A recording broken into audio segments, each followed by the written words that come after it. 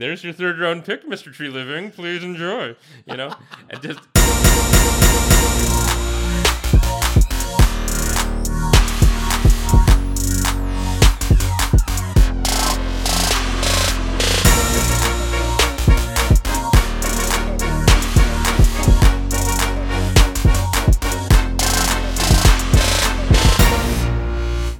We don't talk a lot about baseball on this show because, well, not big baseball fans. It's like watching paint dry. But I am actually going to watch some baseball this weekend because we are going to see, I think, potentially one of the greatest American League Championship Series that we could potentially be witness to. I think that when you have a 105-win New York Yankees team playing a 107-win Houston Astros team and all the stars on both sides, I think we're going to have packed stadiums, and I think that it's going to be actually exciting to watch a baseball game. And if it's not, I'll certainly tell you. But I'm actually going to commit some time to watching Game 1 later tonight between the Yankees and the Astros from Minute Maid Park in Houston, and we'll have more about that.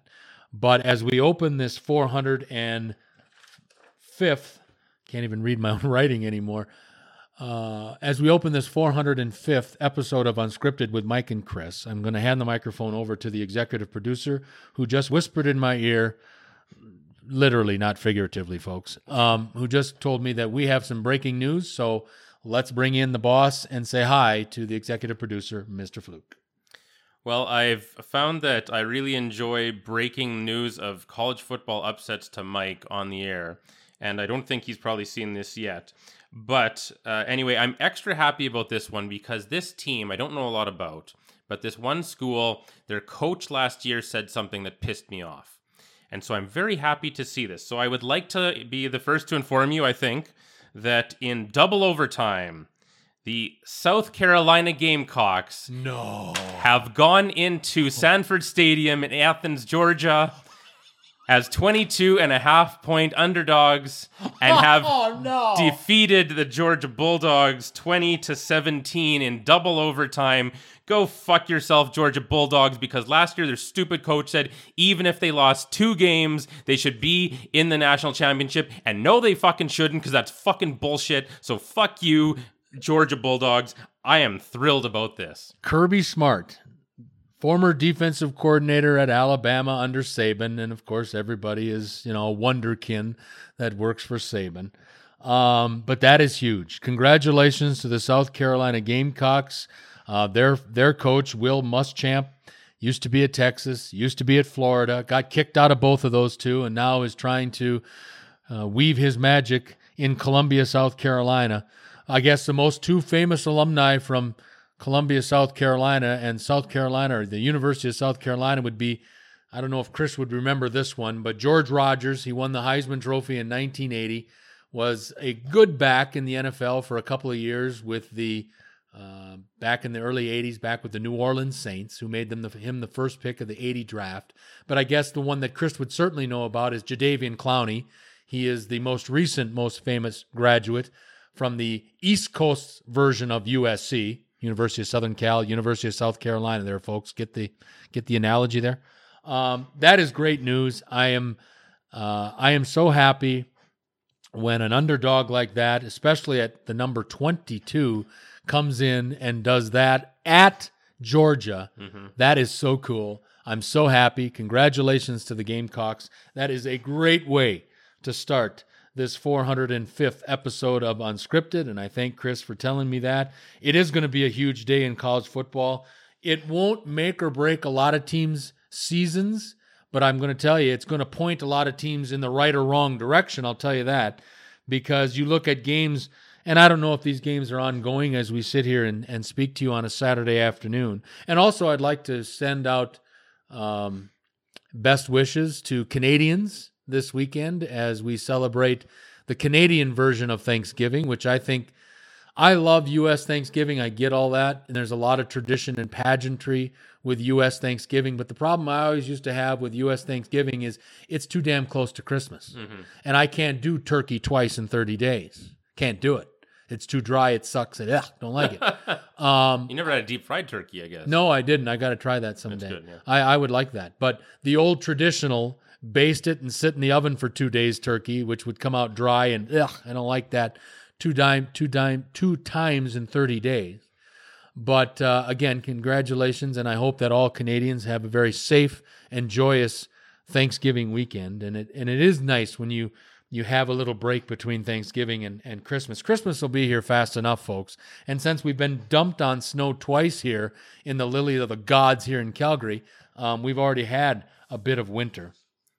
But big weekend in college football. You've got and I'm giving Chris a little bit of an education here too. They like to call it the Red River Rivalry, which is the river that actually streams between the states of Oklahoma and Texas.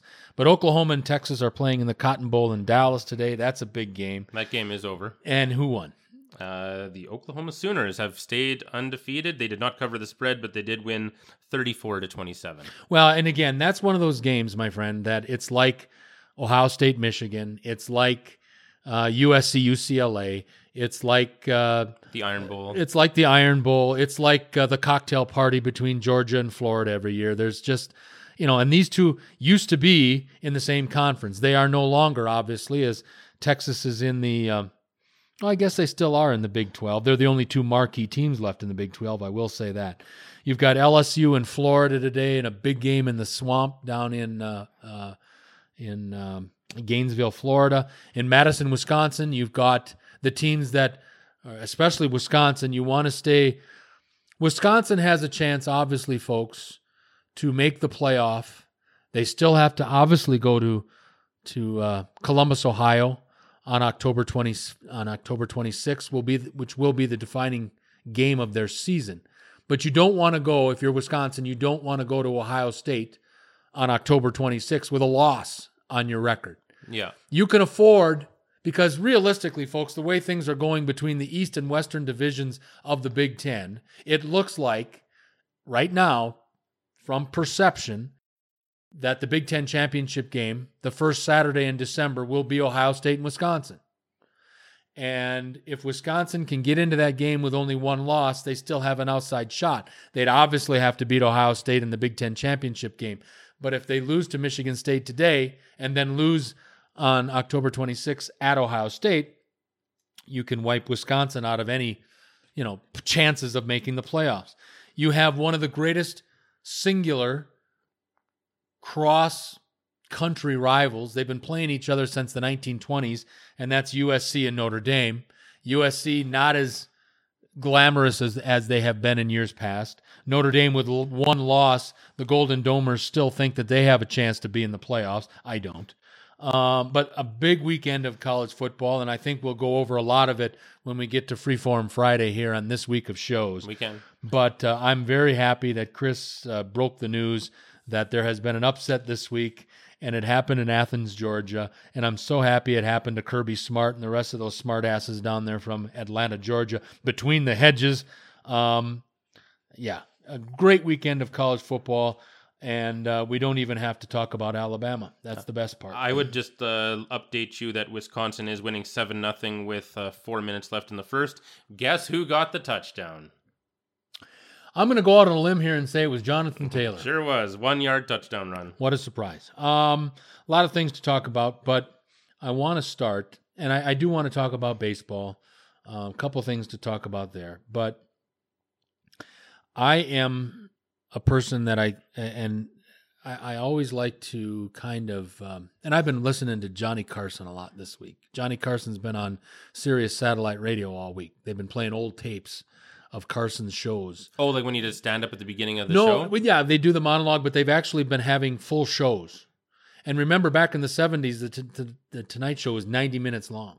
Mm-hmm. So you'd have 4 or 5 guests, and I'm trying to slow myself down a little bit sometimes. But one of the reasons I enjoy doing Unscripted with Chris is I get to see Chris once a week. I get to get out of the house and get away from all my girls, and not that I don't love them, but a break is necessity when you live in a house full of women, let me tell you. But one of the things Chris has educated me about is there are things that happen outside in the wonderful and wacky world of sports outside of football, basketball, baseball, hockey. And I bring this story up because I've heard this guy's name a lot. Chris has obviously told me about this guy, but I want to know the significance. And Chris, again, I would like to direct you to our Patreon page, also on our unscriptedmc.com page. Chris did another fine recap this week of Wednesday's action in the AEW wrestling, and I would encourage you to go visit and learn more, as I do, in regard to this new wrestling option out there. But a guy that a lot of people are very familiar with, his name, obviously, Cain Velasquez. And I'm going to ask Chris the question here, simply this. What is the importance? How important? Give us a little background about the news that Velasquez made this week by retiring from MMA and signing a contract to participate in the WWE. Sir. Sure. Well, in the last 9 years, Cain's only fought 3 times, 1 win and 2 losses, including losing in this past February to your buddy Francis Ngannou in 26 seconds. But in fairness, that was he kind of slipped and his knee gave out kind of, and it was just kind of a really unfortunate thing. And he's just had such bad luck with injuries and all this, and he's 37 now. And it's too bad because in 2010, he looked like the dominant heavyweight. He looked like he was going to be Stipe or Cormier, and he's best friends with Cormier. They trained together. And he was just the man. And he beat Brock Lesnar. He knocked out Lesnar in the first round, I believe, and won the UFC heavyweight title off him. And he just looked amazing.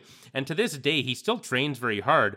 It was interesting seeing him come out on WWE for the first time on their debut on Fox on Friday Night SmackDown, because he doesn't look like Mike. When you see him, like, he looks smaller than most heavyweights. He doesn't have a bodybuilder's physique whatsoever. He just looks like a guy, like, if you glance at him, you might think he hardly even works out. But the thing is, most people don't know is he has such amazing cardio shape. And he's not ripped. You wouldn't even think he has good cardio shape. He just looks like a normal guy. But he trains harder than probably anyone in WWE. And they do have some very hard training people in WWE. But he trains so hard, and he's in such good cardio shape at all times, and he's never lost that. And he is a very special draw around the world. UFC is very global. That's what NFL is trying to do. They want to be able to go to all these places and whatever. But so what they wanted was, number one, they wanted to make a splash for their debut on Fox. Right. Number two, they've got this 10-year agreement with Saudi Arabia, and so. Oh, yeah. So the main event now is Brock Lesnar versus Cain Velasquez in their rematch from UFC, but now happening in WWE. They have not announced if it's for the WWE Universal title or not. They haven't announced that yet, but I'm not sure if it will be. It'll probably depend on who the winner is. If they're going to have Lesnar win, they'll probably just make it a title match, and then Lesnar wins. It doesn't matter. If they are convinced on having Cain win, I don't know if they'd give him the title yet, because even though he's a big name, he's very green, as we call it in wrestling. He's very green in the wrestling industry. He's had 2 matches in Mexico, and that's about it. So he's very, very inexperienced at wrestling in the ring, and you need to get some matches under your belt. I don't care what kind of an athlete you are. You have to get some matches under your belt to be a decent wrestler and even be on TV, never mind have the world title. So they wanted some big draws for their Fox and for their Saudi Arabia, but allegedly it is a multi-year deal. I've not been able to find any official terms, but it's a lucrative multi-year deal is what I'm being told. He was pursued by AEW, I think. Who else? AAA, where he wrestled a couple matches, I think, wanted him. I think New Japan contacted him. They're like the WWE of Japan. They're a massive organization. They're trying to get a foothold in America. So very, very coveted guy. Everyone was interested in multiple sports, wanted Cain Velasquez, but he decided to go with the WWE. He had made an appearance a few months ago at their performance center in Florida and had trained with the guys and gotten a feel for it. And I guess this is the way that he's going. So I really like this guy. Like I say, best friends with Daniel Cormier, so he's a strong character and a good person, and I like the guy a lot. Does he, as part of his new deal then, does he become like a fixture on the Friday night, let's say, on the new SmackDown on Fox, or does he just have contractual obligations to their bigger pay-per-view items, or what do you think they do with him moving forward? That's a great question, and that hasn't come out yet because you have someone like Brock Lesnar who has the most lucrative deal in WWE history per appearance that I'm aware of, because he's very part-time. Like Brock only is on the I think like when he appeared on SmackDown and wrestled and beat Kofi Kingston in a few seconds for the title. That was his first match on SmackDown in 15 years. It was the longest anyone's ever gone between appearances on one TV show between matches in WWE. And so, and a lot of that time he was in NFL and UFC and stuff, but that really shows that he's just part-time. He just comes in for the big shows and that's it. Then you take someone like Ronda Rousey that everyone thought that would be what she did, but then she really wanted to get good at it. She went hard for a year, whatever it was, and just was wrestling it was on TV every week, was just appearing all the time. So for Kane, I don't know how long the big match appeal is going to last with him, and I think he's the type that would be dedicated to really learning how to be a professional wrestler. So I'm going to assume that it's in the best interest of both parties if he does wrestle more often and he does appear every Friday, especially on Fox. Maybe Mondays on Raw, but they say they're really reinforcing the brand split now. So whichever show you're on, you'll be just on that show and you won't appear on the other one, where they had some guys who would go back and forth before. So, and I have to imagine they're going to pick Fox over USA Network. They're going to put him on SmackDown, I'm sure, because he's the big name. So I'm going to guess that he's on SmackDown and that he will be a fixture there, and they will try to get him some real good match experience, even at non-televised events, I would think, to really, because usually when you get to this point, you've had a bunch of matches off TV at least. So he's such a great athlete that I hope that he does well, and I believe in him. But yeah, there's a lot of unanswered questions, honestly, going forward. A lot of things to talk about. National Hockey League, we've got some things to touch there. I do want to talk a little baseball here because I think that this could be a groundbreaking. This could be the American League Championship Series to beat all American League Championship Series. I don't know if we've ever had a 107 win during the regular season team playing a 105 win team. And isn't it funny when you win 105 games out of 162 and you don't even get home field advantage? And that, of course, is the hurdle that the New York Yankees have to overcome in their best-of-7 series that starts tonight on Fox, Yankees and Astros, but we'll get to that in a minute. I want to talk some National Hockey League. Chris brought it up briefly at the end of our episode 404 in regard to when we were going through our picks for week number 6 of the National Football League, but I've wanted to talk about this for a while. And again, it goes back to Calgary versus Edmonton in regard to the National Hockey League. We have 2 National Hockey League franchises in this province. They're about 250 miles apart. It's about 350 clicks apart if you're stuck on the metric system, which I have lived here for 20-some years and I'm still having problems with. But we have to talk about Edmonton's James Neal. Now, Edmonton's James Neal, when I wrote this, had only been in 3 games at this time. Now, Edmonton has gone on. As we, again, mentioned at the end of our last episode, Edmonton has now, with their win earlier already today in New York against the Rangers in Manhattan, a game that ended 4-1 in favor of the Oilers to improve their season record to 5-0. But I have to talk about James Neal because it has been dissected in this province. It was basically the James Neal for Milan or Lucic deal, and it's been well documented that James Neal had a terrible year last year in Calgary. This guy, I know of James Neal when he played in Dallas. I know of James Neal when he played, I believe, in Nashville. I could be mistaken. Chris will correct me if I'm wrong. I knew James Neal was part of the very first Vegas Golden Knights team. Did an unbelievable job that first year, making it all the way to the Stanley Cup Finals, which they lost to the Washington Capitals. But James Neal is one of these guys, in my opinion, that could have fallen out of bed and scored 3 goals in a game. It's just the way he is. He's got great hands. But for some reason, and I think his ill-begotten year in Calgary started really going downhill last year the Flames had a preseason trip to China. They're trying to, enlarge the brand in the National Hockey League as well. And the Calgary Flames and the Boston Bruins went over to China and played some exhibition games before the start of last year.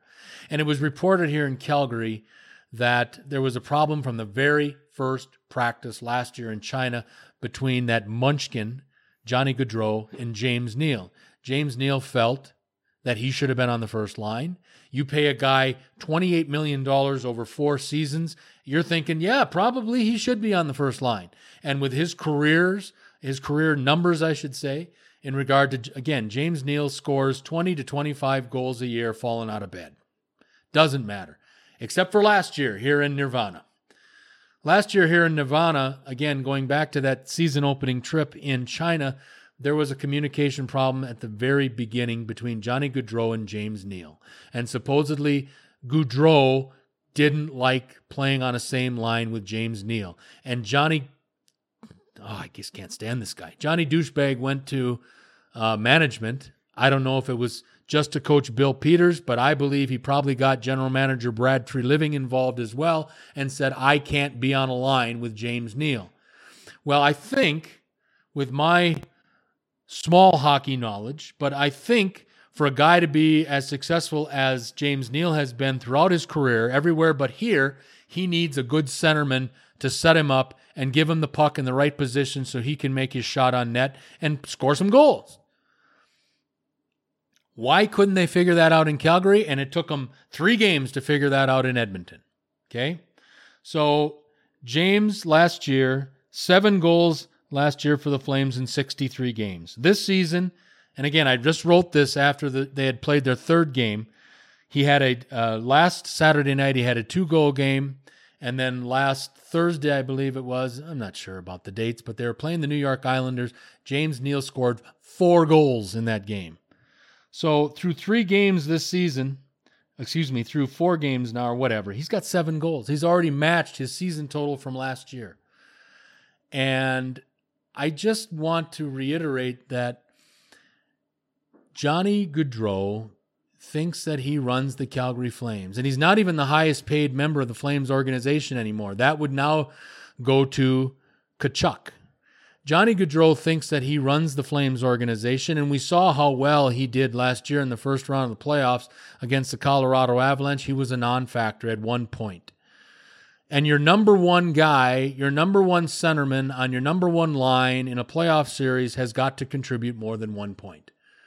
I mean, Jesus, you don't have a chance. And obviously, when your number one guy is only contributing 1 point, that shows, and it certainly helped the Colorado Avalanche win that series in 5 games. They dropped the first game when Gaudreau had his 1 point, and then they won the next 4 games when Gaudreau did nothing. Subsequently, there was a trade this offseason, trading one bad contract for another one. But in my opinion, and I'm not the Edmonton Oilers fan that Chris is, but I know quality when I see it. And Ken Holland, the new general manager of the Edmonton Oilers, is of highest quality. He had a lot to do with the Detroit Red Wings making the postseason 25 years in a row. Ken Holland makes a trade, and how he did it, maybe he got Treliving liquored up at a Boston Pizza, I don't know. But basically you're trading a bad contract for a bad contract, and it turned out being James Neal for Milan Lucic. And Lucic has not scored a goal yet this year. He may have already been in the penalty box 7 times to match numbers in regard to James Neal has scored 7 goals this year. But Chris and I have been saying this since the trade was consummated, that this is going to be a barn burner trade for the Edmonton Oilers. You put them on the right line. And you know what? Yes. People have said to me, well, Mike, your comments about Johnny Gaudreau on Unscripted have been unwarranted. Anybody can score on a line with Connor McDavid and Leon Draisaitl. Absolutely. No question. But then why didn't it work here? Because Johnny Gaudreau didn't put Johnny Gaudreau on a different line. I don't know. And in fairness, the kid that started on the line with Monahan and Gaudreau last year, Hannafin or whatever, the guy they got from Carolina, he had a nice year for Calgary, no question.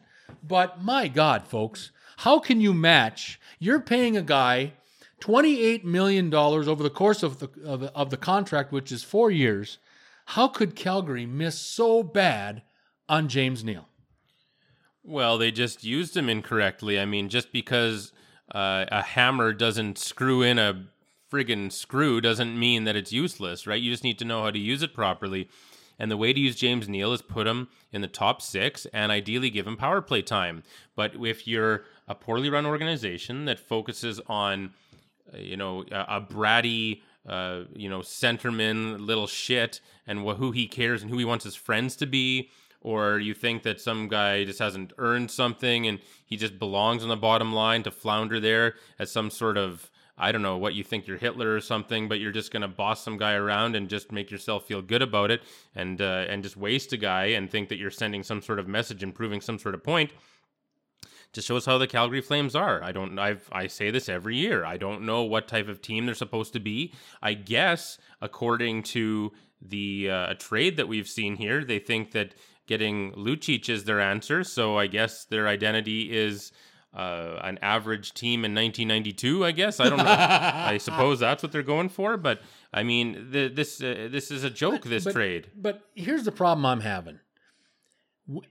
If you think Gaudreau is that almighty, okay, and you hear about this all the time, about stars wanting to be consulted. I think it's bullshit that we do this in this day and age, but that's the way it's become.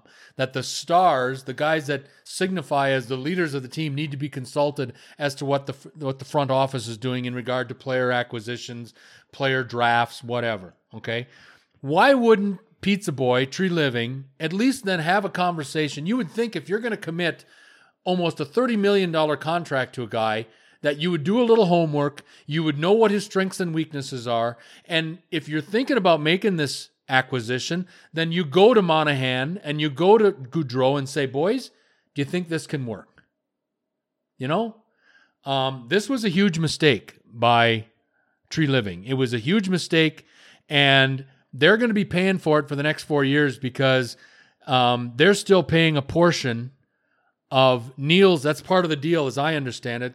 Yes, Calgary's getting a third-round draft pick back to try to level the playing field a little bit, but I also believe that Calgary had to eat some of Neal's salary to make it jive with what the Oilers still owed Lucic. But all I'm saying is that why didn't somebody know that, hey, maybe this isn't going to work? Especially, again, and I hate to keep going back to the money aspect of it, but $30 million is a big chunk of money. And you're going to commit that to a guy that has been a career 20, 25, I don't think he's gotten over 30, but he's been in the deep 20s a couple times. He's a career goal scorer. He's a producer. And if that's what you're going for, fine. But then put him on a line that works. And don't just because little Fleabag didn't have a good practice with him over in China, you don't relegate James Neal to the third line. James Neal is not a third line guy. He's not going out there to beat anybody up. He's going out there, he's a finesse guy. He's out there to put the puck in the net.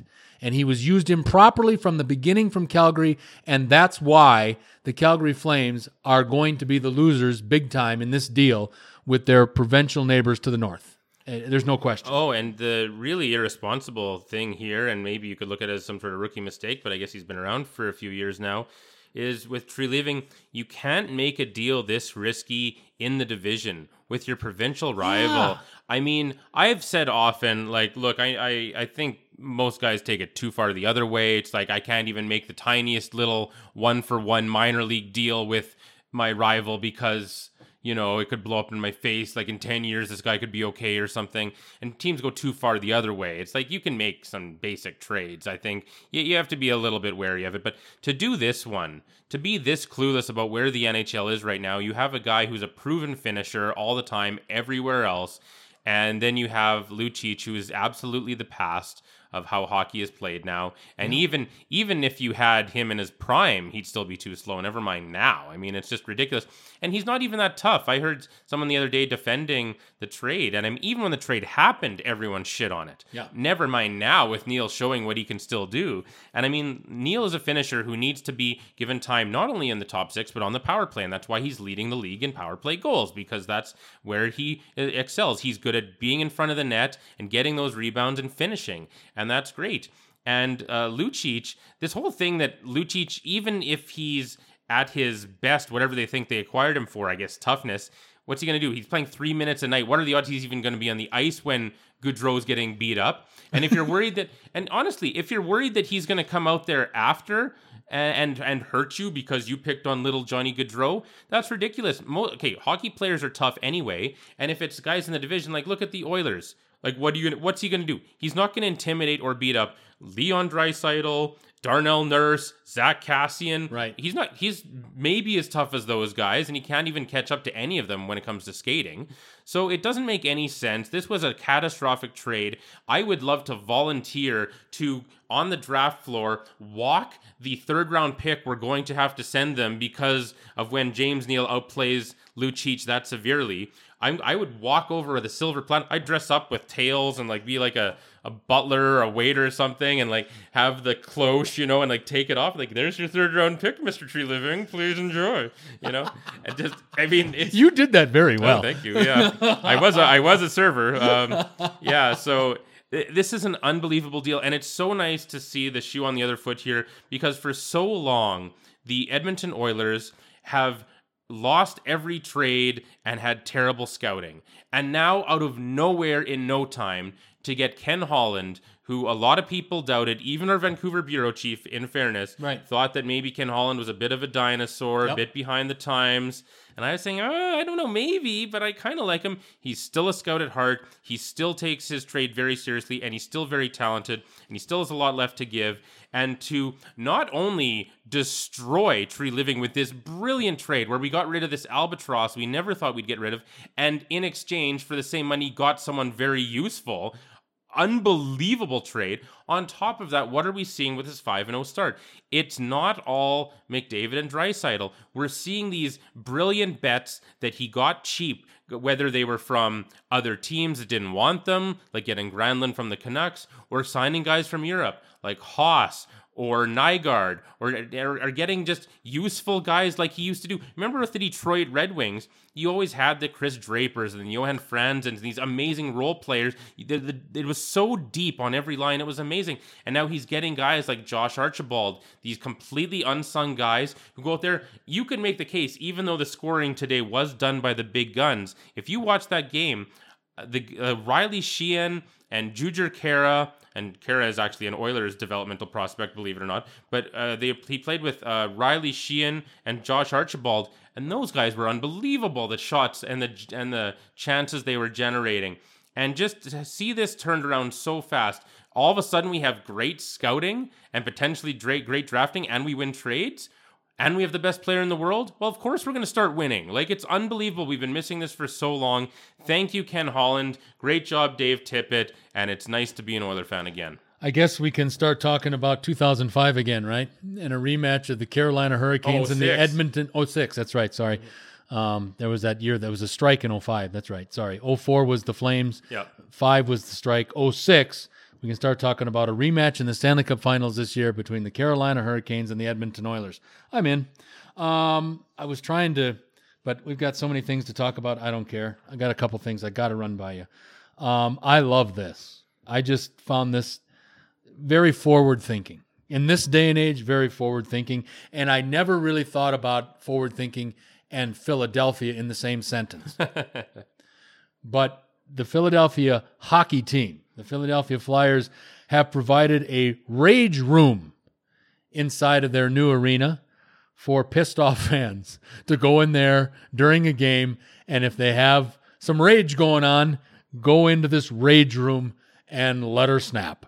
I think that's brilliant. I really do. I don't know why. I think probably because it's unique and it's a first thing and yada, yada, yada. Very, very interested about that. I would, if I'm ever in Philadelphia, I would make a special trip to the Wells Fargo Arena just to see the Rage Room. Elsewhere in the National Hockey League, I'll just throw a couple things out here, and then I'll let Chris comment. I was very happy to see on Friday that finally the San Jose Sharks have gotten Patrick Marleau's name on a contract for the second time with that organization. I think this guy can still play hockey. I think the problem in Toronto was that they had so many big contracts that they just couldn't re-sign them all. And Patrick Marleau was the odd man looking out. I think he can still play hockey, and I think he can contribute to this hockey team. And one other last quick news and note from the, what else? Oh yeah, here's what I wanted to say. Really quick, I want to send congratulations to Giannis Antetokounmpo. We all know he's the MVP and all this other stuff. It came out on Thursday of this week that Giannis, at age 24, is going to be a father. His girlfriend is pregnant, and congratulations to Giannis. And be interesting to see how his career develops or go on once he has a little one running around the house.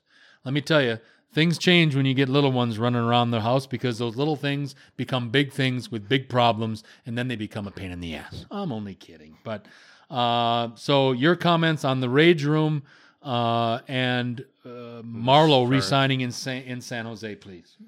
And also on Giannis, whenever I see these people having kids so young, I'm always like, what's with all the breeding? I mean, that's the sentence I always think. And I hear Ben Watson's having 7 kids, and Philip Rivers having 8 kids, and other athletes are having kids really young. Well, remember, Giannis comes from a family, and half of them are in the NBA. There's 3 Antetokounmpos this year in the NBA, 2 in Milwaukee, 1 in Los Angeles.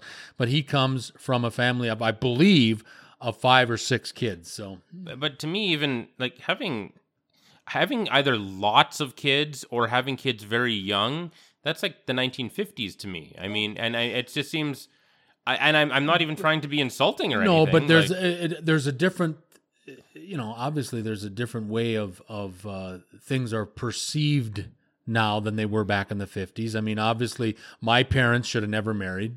That was a disaster waiting to happen. It was a train wreck. But at that time, when they got to get together in the late 50s, especially from devout Catholic families, you just didn't get divorced, and you just didn't go and get it annulled and all this other stuff, So, and they certainly probably didn't know the advances, let's say, in birth control like we know and we know of now. So, my parents were a train wreck. They should have never been a second and third Jansen child after me, because those two hated each other after I was born. So you're the oldest? I'm the oldest. Oh, yeah. I always forget that. My father has told me on numerous occasions that he didn't like my mother after year 2. Well, I was the byproduct of year 2, and so again. Okay, well, I will refrain from calling you Makeup Sex Mike. Thank you. Appreciate You're that. welcome. And but no, that's just I'm not trying to really say anything with that, I guess. But that's whenever I see a story, athlete having a kid young or having 8 kids or whatever, I'm just like, what's with all the breeding? That's the sentence that happens in my head. It appears there, and I don't know, because I just don't want kids. So anyway, the Rage Room, I saw that, and I was like, first of all, my first thought was, if you didn't tell me what city that is, I would have guessed Philly. So at least it's appropriate. And they must have taken a lot of precautions to make sure someone's not going to for sure. get hurt. It's got to be a rubber range room. Yeah, or like Nerf bat or something. Exactly. It's got to be a rubber room. I think my mother probably ruined this for me, because I seem to remember just like, I get mad. You want to like break something because you're mad or something, and then she'd be like, yeah, you like, I don't know, like. Yeah, anyway, she just ruined it for me somehow. Yeah, anyway, I'm sure there's lots of people in this room that have issues with their mothers. So, and then the Marleau thing. That's nice to see him there. He never should have been traded there. That was just a waste of time going to Toronto. He should have just stayed there and played his whole career with the Sharks. I'm glad it looks like he'll get to end his career there, even though they are 1-4. He's going to limp across the finish line with that team. By the way, isn't this great? Like. So there's 8 teams in the Pacific Division, and half of them have 2 points right now, Really? and the Oilers have 10. So to have an 8-point lead on half now, they all have played. Actually, the Sharks have played the same number of games as the Oilers, but the rest have played 3 or 4. So it's nice to have that kind of a start there for sure. But yeah, good for Aneroid, Saskatchewan's own Patrick Marleau. Well, in between channel surfing tonight, I will be watching a little bit of the Calgary Flames and the Vegas Golden Knights from the T-Mobile Arena in Las Vegas tonight, and go Knights, go. We've got to run on this 405th episode of Unscripted. Still a lot of things to get to with our remaining shows of this week. We've got some NFL news and notes. We've got a breaking huge story from earlier today that I certainly want to talk about, and it's life-changing, and that's all I'm going to share with you about that. Our buddy Antonio Brown is still in the news. BYU football has made some news today, and I also think we have, and I want to talk about this, the maturation process in full working order in regard to Lonzo Ball now being the starting point guard for the New Orleans Pelicans instead of the Los Angeles Lakers. And I certainly want to talk about that, and we will when we get back and get into our other episodes later on this week here on Unscripted with Mike and Chris.